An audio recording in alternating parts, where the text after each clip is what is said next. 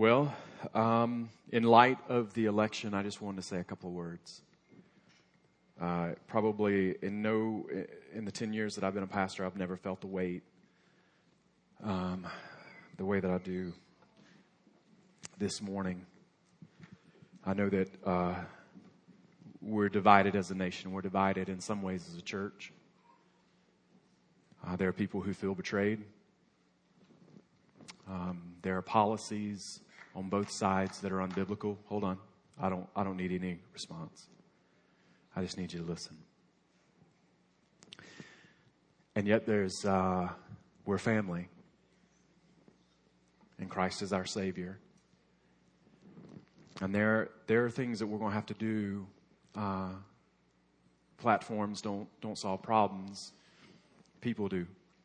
And we have to stand together and we have to figure out how to work this out.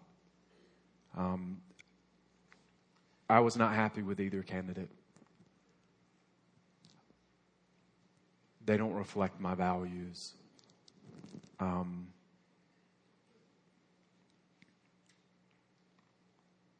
But the church is the hope of the world, and I believe that. And so, either side of the aisle you are on, we need to make sure we are walking this life out with humility with each other. Conversation has to begin.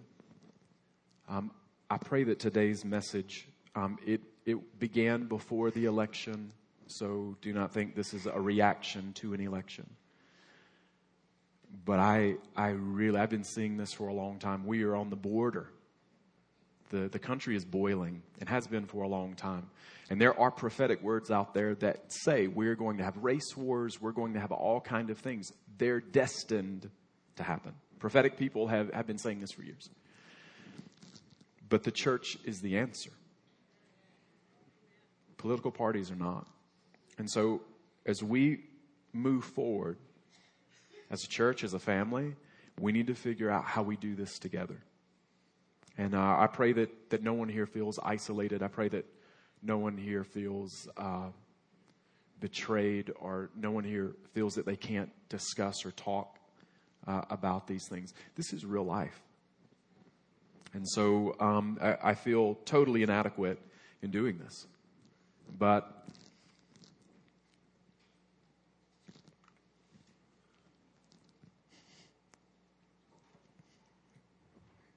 I pray that by God's grace, we can move forward.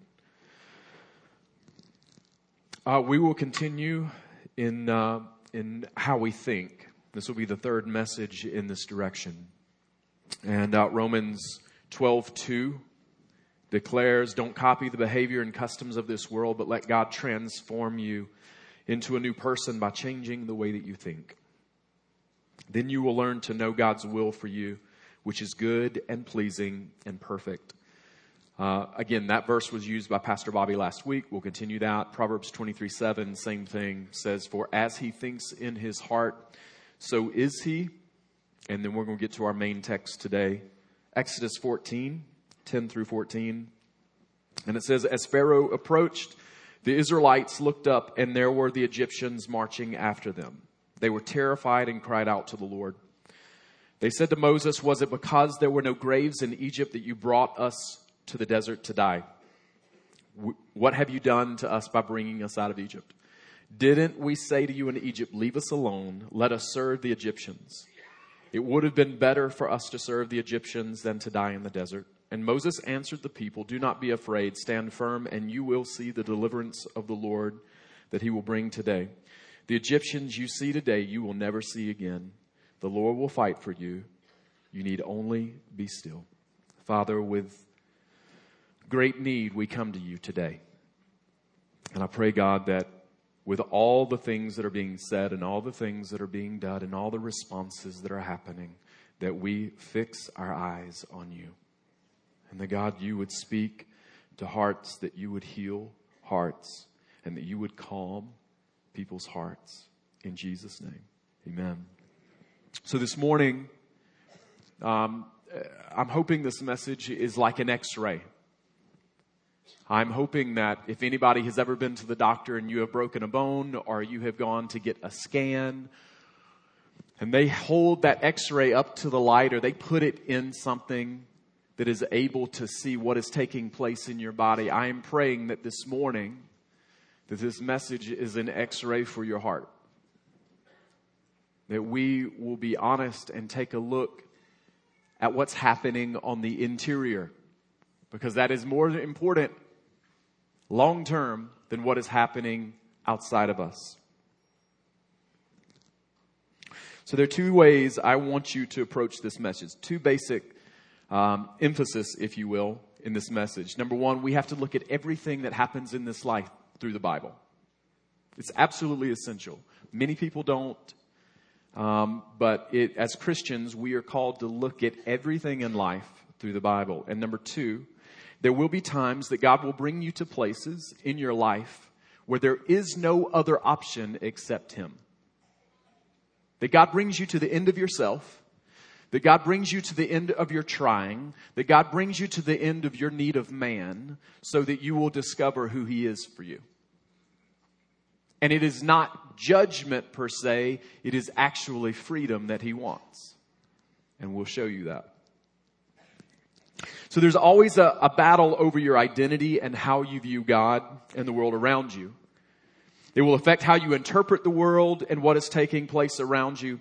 If you do not know who you are, it will affect how you see the world, how you live, how you treat people, how you pray, and how you're able to receive from God. If you think God is angry at you, you will not approach Him. If you don't know that you are a cherished son or daughter of God, you won't be able to receive from God. And so who you think you are and who God is to you is the most important things in your life. They are. Now, as I was a couple of weeks ago, I began processing with God what I felt like the direction of this message should be. And the Holy Spirit just prompted these thoughts to me, and I wanted to share these with you today. No ownership will result in poor stewardship. No ownership will result in poor stewardship. Now, my grandfather, when he died, left their home to my mom. It's not worth much, but for some reason, my mom wants to, I don't know if it's just, to keep his memory alive, but they rent out this house for like $500. It is not worth much. And so they rent it out $500. People don't take care of it when they rent it. It's not much, right? The deposit they leave is like $500. And routinely, the way people treat that house is not very good because there's not much cost to it. It's not theirs, and they treat it like a rental. But I see a lot of Christians that you treat your life and your thinking in the same manner. And yet this is your life, and you do have ownership of your life. There may be some things that are outside of your control, but what you can control is your thinking. And that is what this message is about, is how are you going to choose how to process everything in your life? Are you going to do it through the Bible and what God says, or through your past or your pain or your frustrations or anything else? And because I have a whole history of doing it wrong, I'm going to share it with you today. So Luke 16:12 says this, and if you have not been trustworthy with someone else's property, who will give you property of your own? And so there's just a principle that you are responsible, and how you are responsible opens the door for more that God can give you. So everything about your life begins in your thinking. You're responsible for your thoughts because thoughts lead to actions, and actions lead to repercussions. So whether that's good or bad, it leads to fruit. You are what you think. Whoever or whatever owns your perspective will own your future. If we are told that we are seated with God in heavenly places, then our thoughts have to begin there. Where God is, what He thinks, who He says you are. When He says that He is with you, He'll never leave you nor forsake you. That is the foundation of part of your life. Not that you feel abandoned. Not that you feel like God's not near. And so your thought process has to begin in Scripture and what God says. And so more importantly than who is leading our government, at least for me, because I don't have faith in any man, if I'm being very honest, or woman, or alien, or I don't care who it is who is leading. If I'm being very honest, my goal this morning is who is leading the government of your heart. Because that is the most important thing as a Christian. 1 Peter 1:13. I remember the first time that God revealed this to me. It was about 17 to 18 years ago. I was sitting in our apartment on our ugly blue couch on the left-hand side. And I remember when God opened this verse to me. And it was really impactful and powerful. And yet it took me years to begin to understand its implications. Therefore, gird up the loins of your mind, be sober, and rest your hope fully upon the grace that is to be brought to you at the revelation of Jesus Christ. Now, therefore, gird up the loins of your mind. I don't know if that's what struck me funny, because that's a weird half sentence. Gird up the loins of your mind. That's weird. And so I wanted to know what that meant. And so I looked in the footnotes, and in the footnotes it said it is an Oriental expression. Back then they used to wear robes, and it meant picking up your robes and being ready to run with what you have been told. So it is an action statement. Okay? But I felt it was incomplete. So I began to do a little research. I got out my Hebrew, Greek lexicon back when it was actually a book and you couldn't look online, which tells you something. And so I went through and I looked up loins. I looked up gird, I looked up loins, I looked up mind. But the one that stood out to me was loins. And when I changed the format with its new understanding, it read like this. Therefore, gird up the procreative power of your mind. The birthing, creating power of your mind. And whether you understand this or not, your thinking is producing and creating a life for you. That is why it is so essential that you renew your mind according to what God says and not what you feel or think or your past or anything else. So Exodus 14, Moses has been given the task to lead slaves out of Egypt, the nation of Israel out of Egypt. And you got to understand something. These people have been in bondage for 400 years. So you're talking about not just one generation, but it was the father, the grandfather, the great-grandfather, the great-great-grandfather, the great-great-grandfather, and possibly great-great-great-great-grandfather. So you're talking about people that have never known freedom, never known hope, never known promise, never known a lot of things. All they have known is bondage. And so if I were to take each one of you and put your heart up in that x-ray, some of you guys, generationally, you've watched as your parents struggled and your great-grandparents struggled in a particular area. And some of you guys, you give mouth service to freedom, but you're still in bondage in other areas. And the Lord cares too much about you to allow you to stay there.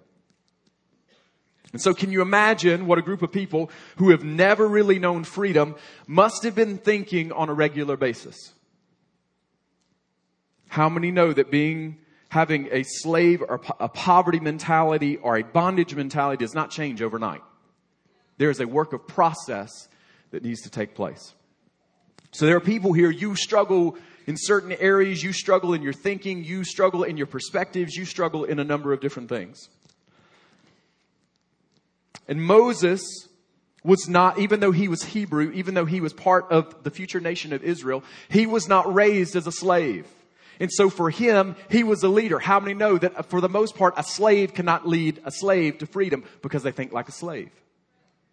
And so you have to be able to think differently in order to lead your family differently.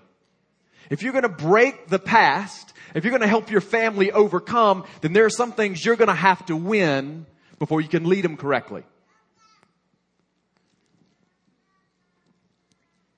Bondages and strongholds are a series of thoughts that imprison. So long after Israel had left Egypt, they were still thinking like a slave. They were still in bondage. Now, for most of my life, I grew up in conditions and situations much like many people in here. You grew up in a system. You grew up in a family. That family had thoughts. There were experiences. There are things that were part of normal, didn't make it godly, just made it normal. And that's what you kind of grew up in. And so very often there are clues to our thinking that reveal which side we reflect. So whether we think in bondage or whether we think in freedom. So I'm going to share just a couple of my personal with you today. I would react to situations in an ungodly way rather than act to situations and circumstances as a child of God. I would react because that's the only thing that I knew was to react. I would want to return to what I had always known, even if that meant bondage, even if that meant addiction, even if that meant pain, because it's all I'd ever known. Rather than to press through to what God said about me or who He was to me. I would complain rather than pray and expect God to change it or expect God to intervene. I always wanted someone else to go to God for me because how many knows a slave can't go to God? So I would go to routinely somebody at the altar. I'd want somebody to know what is God saying instead of me walking as a child of God into His throne room. I would hang out with others who thought the same way. And I would not inherit or step into the promises because it took work. As a Christian, I had to take ownership of my thoughts, my heart, and my issues, and then I needed to act on truth. It was always easier to make an excuse or revert back to the way I'd always known. But Romans 12:2 talks about being transformed. And that word transformed in the Latin is renovatu. And anybody ever watch the shows where they rebuild houses? They go in. Don't you love it? Right? But there's one, and there's all this drama, I don't know if we're going to be able to sell it. It's costing so much money. They always make $100,000 profit, right? But there's this drama, but they'll pull stuff out. And stuff is rotten, or it'll be nasty, or dust is everywhere. There's all this destruction as they're renovating, right? And it's messy. But then all of a sudden, there's the finished product that they saw all along. It's the same way in our lives.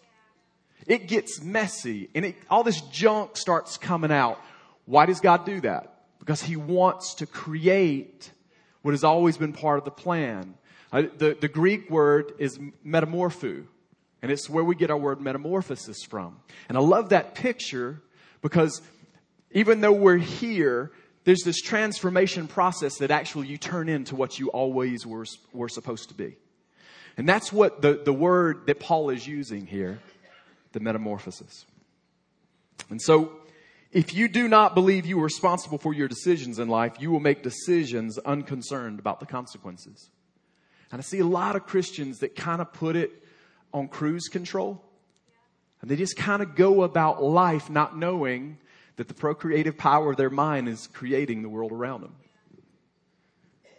And if you don't know who you are, you'll allow other people to make decisions for you. Thank you. That was encouraging. So let's put this in context of a job.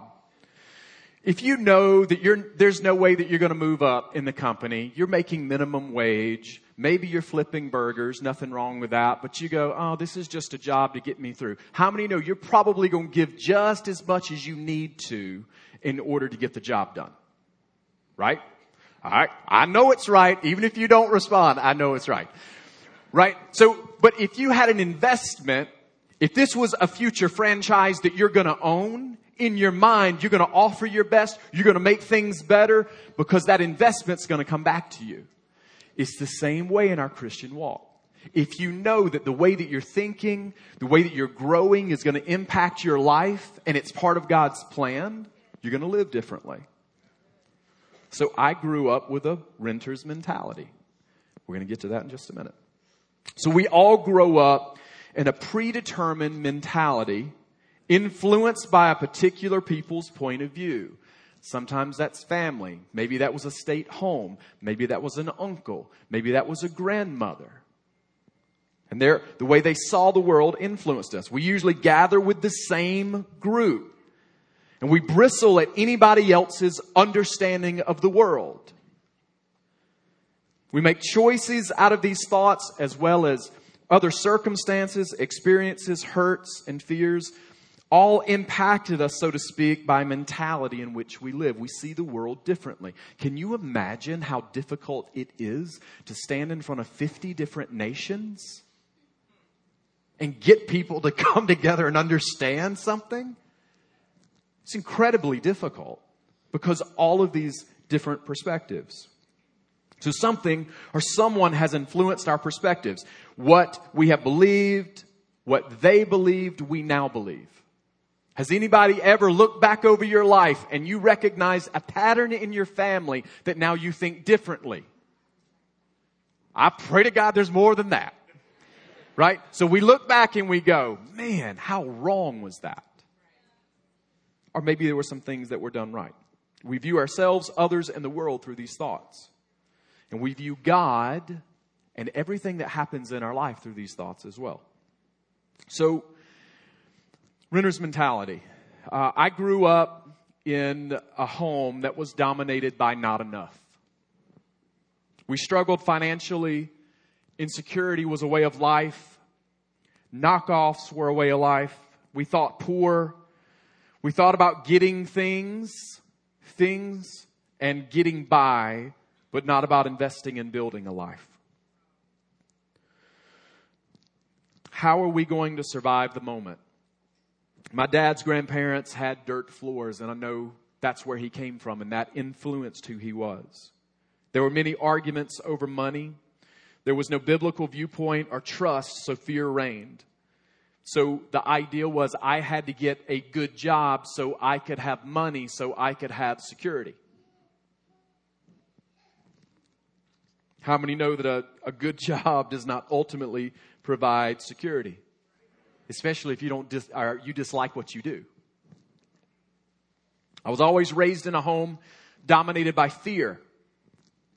Fear has a tendency to make you think and act in certain ways. This is not a knock on my family. It's just the way that it was. Fearful people tend to believe that everything is outside of their control. The world is always falling apart. There are limited resources and opportunities. They tend to think the worst. God may be part of their life, but He has a small role. He is quickly marginalized by circumstances. For many years, I was always expecting the other shoe to drop. And even now, if Krista would be honest with you, I still struggle. There comes a point in time where God won't let you think this way anymore. He demands change, and He'll bring you into a situation where there is no escape. Because He can't allow you to be a prisoner or in bondage any longer. He's got to get truth to you. And so, another way we thought was, what else bad is going to happen? My people were the fearful people. We spoke about how bad everything was, how unfair. I found that I gloried in my struggling. I identified with people who struggled, who didn't have much or come from much. And this only continued the wrong mentality. And then I met my wife. And the Bible says when you meet a wife, you find a good thing, right? And so here I was, coming from where I came from, the wrong perspective, the wrong identity, the wrong way of looking at things. And I met someone who knew God, knew their identity. And so I've told the Chick-fil-A stories many times, but you've got to understand this was a change for me. So she wants to go to a class. She loves Chick-fil-A, as you know, and she can't find the restaurant. And she asked somebody, and they gave her directions, and she said, that guy doesn't know what he's talking about. I know it's right around here somewhere. And she prays, and she said, Lord, you know I love Chick-fil-A. Will you please help me? And the next commercial that came on the radio was a Chick-fil-A commercial giving directions. Truth. It blew my mind because not only did God respond, but she expected Him to show her. I remember, like, even now, I hate taking my car in. I drive a 98 Toyota Corolla. So you can imagine it has issues. And I hate taking my car in because I know there's going to be stuff that has to be fixed. And I work hard and I really try to save money. And in the back of my mind, I'm going, I'm afraid that I'm going to have to spend a bunch of money. And she's like, get it fixed. I don't care how much it costs. Get it fixed. And I'm going, but I've saved the money. Right? And she would get mad at me. And I would get mad at her. Because she's like, get the car fixed. $10,000? Get the car fixed. I don't have $10,000. I don't care. Get the car fixed. For her, God supplies. For me, I'm a slave. And so this process of learning to change the way that I thought. I remember when I had lost a couple of jobs. The kids were young. We didn't have any money. And we had to go down and get food stamps and go through that process of unemployment and things like that. And for her, she was mad. Why? Not because of food stamps and not because of unemployment. But she said, this is not who I am. God is my provider. We will not stay here long. This is not what I am born for. But my mentality was, this is who I am. And there was this huge shift that had to take place in my life. So in this room, we have 1,000 different stories represented by tens of thousands of different experiences and 1 million different thoughts. How in the world do we even begin to bridge the gap between us and God and us and each other and us and what the Word says? Really, it's pretty complex. And I always come back to one of my favorite verses in the Bible. I have several, but I always thought this was brilliant. It's Proverbs 27:19. It says, as in water, face reflects face, so a man's heart reveals the man. And let me tell you what I think about when I read this. You know, when they came out of Egypt, God set up this process of a sacrifice because there has to be a sacrifice for sin. And God was pointing to the need of Jesus because animal sacrifices don't work. They don't cover, they're accepted, but they don't cover sin. And so the high priest would have to, there was an outer court, an inner court, and then the Holy of Holies.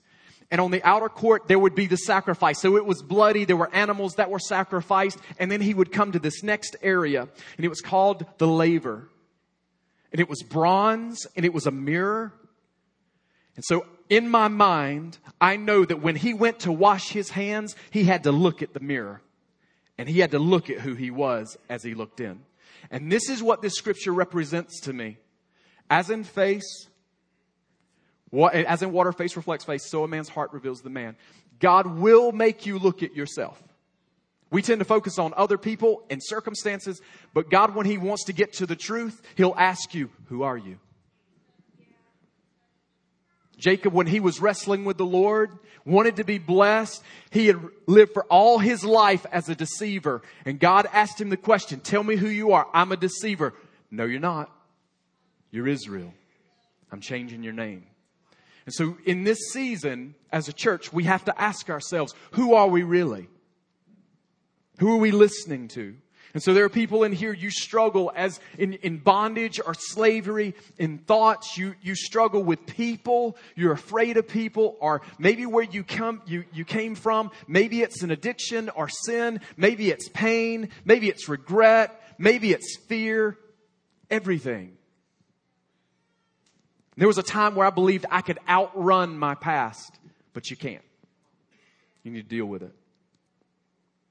And God heard the cry of Israel in bondage. He saw their affliction. He heard their sighing.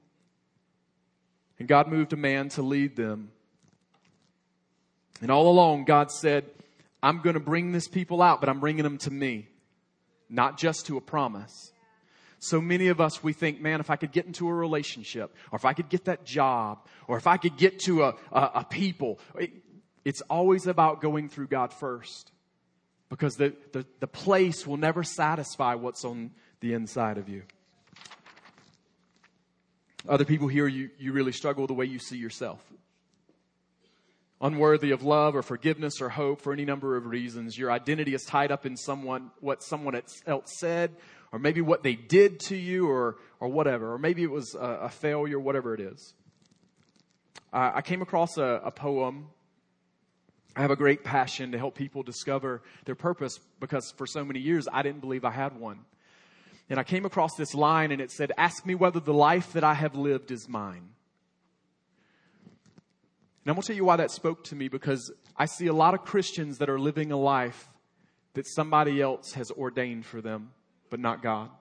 Our pain has ordained for them. Our regret has ordained. Our addiction has ordained for them. And as a pastor and just as a person, I don't want you to stay there. Because there is a life that God has for you.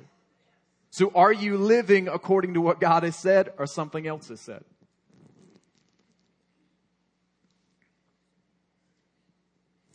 There are times when God will give us the gift of no options. It has happened several times in my life. Where I just basically, people have called it the dark night of the soul. People say that it's coming to the end of yourself. But God will give you the gift of no options. So sometimes God wants you to deal with an issue or a situation that He's given a long time to prepare you for the moment. You come from a generation of, maybe it's alcoholics. Maybe it's people who are angry. We're just angry. Every nationality is angry. Right? Well, I'm Cubano, my wife. I'm angry. I'm Irish. I'm angry. Everybody's angry. Right? And then God goes, but you're not angry anymore. I can't let you. It's too destructive.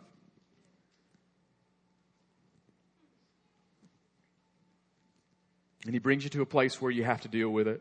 God in His grace will bring you to something that must be dealt with, but you have to surrender to the way He wants to do it. Because He has called you to Him, not to what you want to be, not to where you want to go. He wants you to go through Him. And so Moses is leading Egypt. And he's got 2 million people that he's leading out. And they look and they see what they left coming after him again. But they look in front of them and there's the Red Sea and it's blocked. And they're trapped. And God will bring you to a place where you're trapped. And it is not because He's angry. It is not because He's frustrated. It is in His mercy that He brings you to a place where you surrender. Because there comes a point in time where you just can't outrun stuff anymore. I had a word for somebody in this youth convention that we had, and I was standing over here, and it was a pastor's wife, and I saw her, and she was knelt down at the altar. And in my mind, I saw the Red Sea crashing over the Egyptian army that was chasing Israel. And I just walked up and I told her, I said, I feel like the Lord is telling you that your past has been covered. The enemy, what you've been running from, is covered. And she said, you don't understand. I just prayed. They just took over a new pastorate. And the pastoral, when they were pastoring a church prior to this, it had been so bad that she literally said, I can't do this. I can't handle what we've gone through again. And God was saying, I have covered the enemy in your past. Some of you guys need to know that. Some of you guys need to know that God has not abandoned you. He's not frustrated by you, but He's bringing you to a place of surrender. And there is no other way around it. You can go back and be a slave, but God's not called you to that.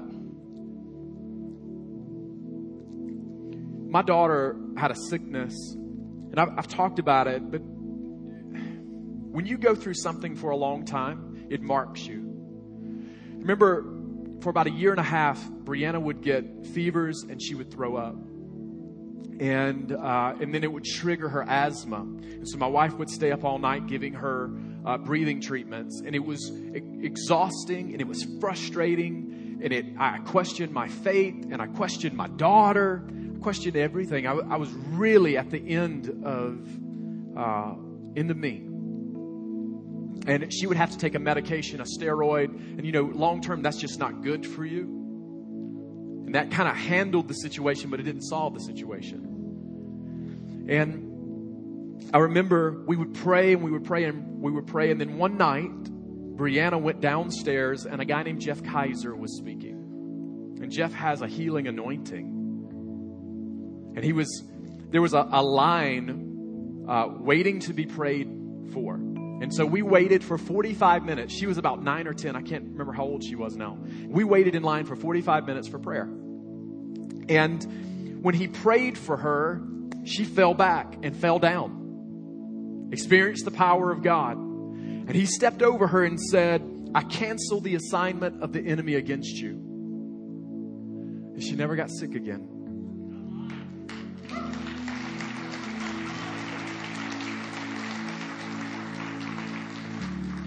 And that's great. But can I tell you, I have a 13-year-old that believes in the power of God. And she looks forward to the time where she gets to pray for people, expecting them to experience the power of God. You can never steal it from her again. She believes in healing. Why? Because we came to the end of a situation that was bigger than us, and God showed up.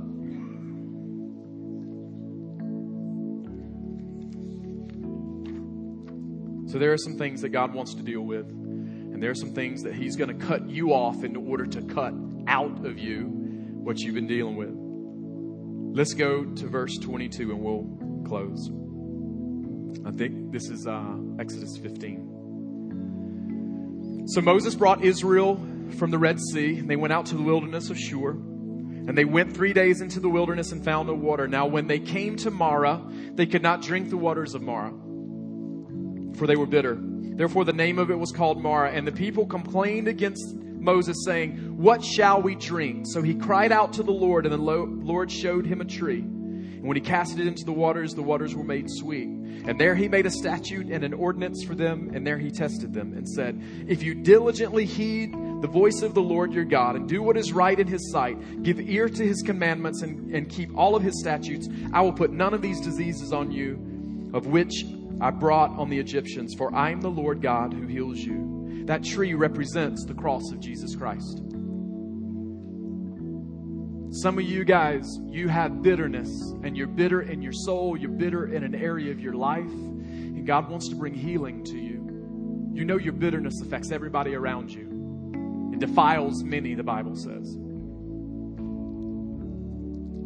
The cross is the focal point of all life. God could have done a lot of things to deal with man's sin, but He chose to send His Son one time to die the perfect death, the perfect sacrifice. And God's death on the cross is an exclamation point to a sinful world. But the other side of that is the resurrection is the comma. Because there is life to be found outside of what has happened or what's been done or what's been said or who you've been. And that's the promise that God can resurrect and give you life in the areas that you thought were long dead and gone. And the enemy wants to stop you from running from an enemy or a situation so that you can receive healing. As water reflects a face, so a man's heart reflects the man. God demands that you look at your own life, and the light is Scripture, not society, not government, not even each other. You put it in the light, your life, your heart, and you ask God, what are the areas that you need access to? I'm going to ask you to stand this morning. My hope is in Christ Jesus.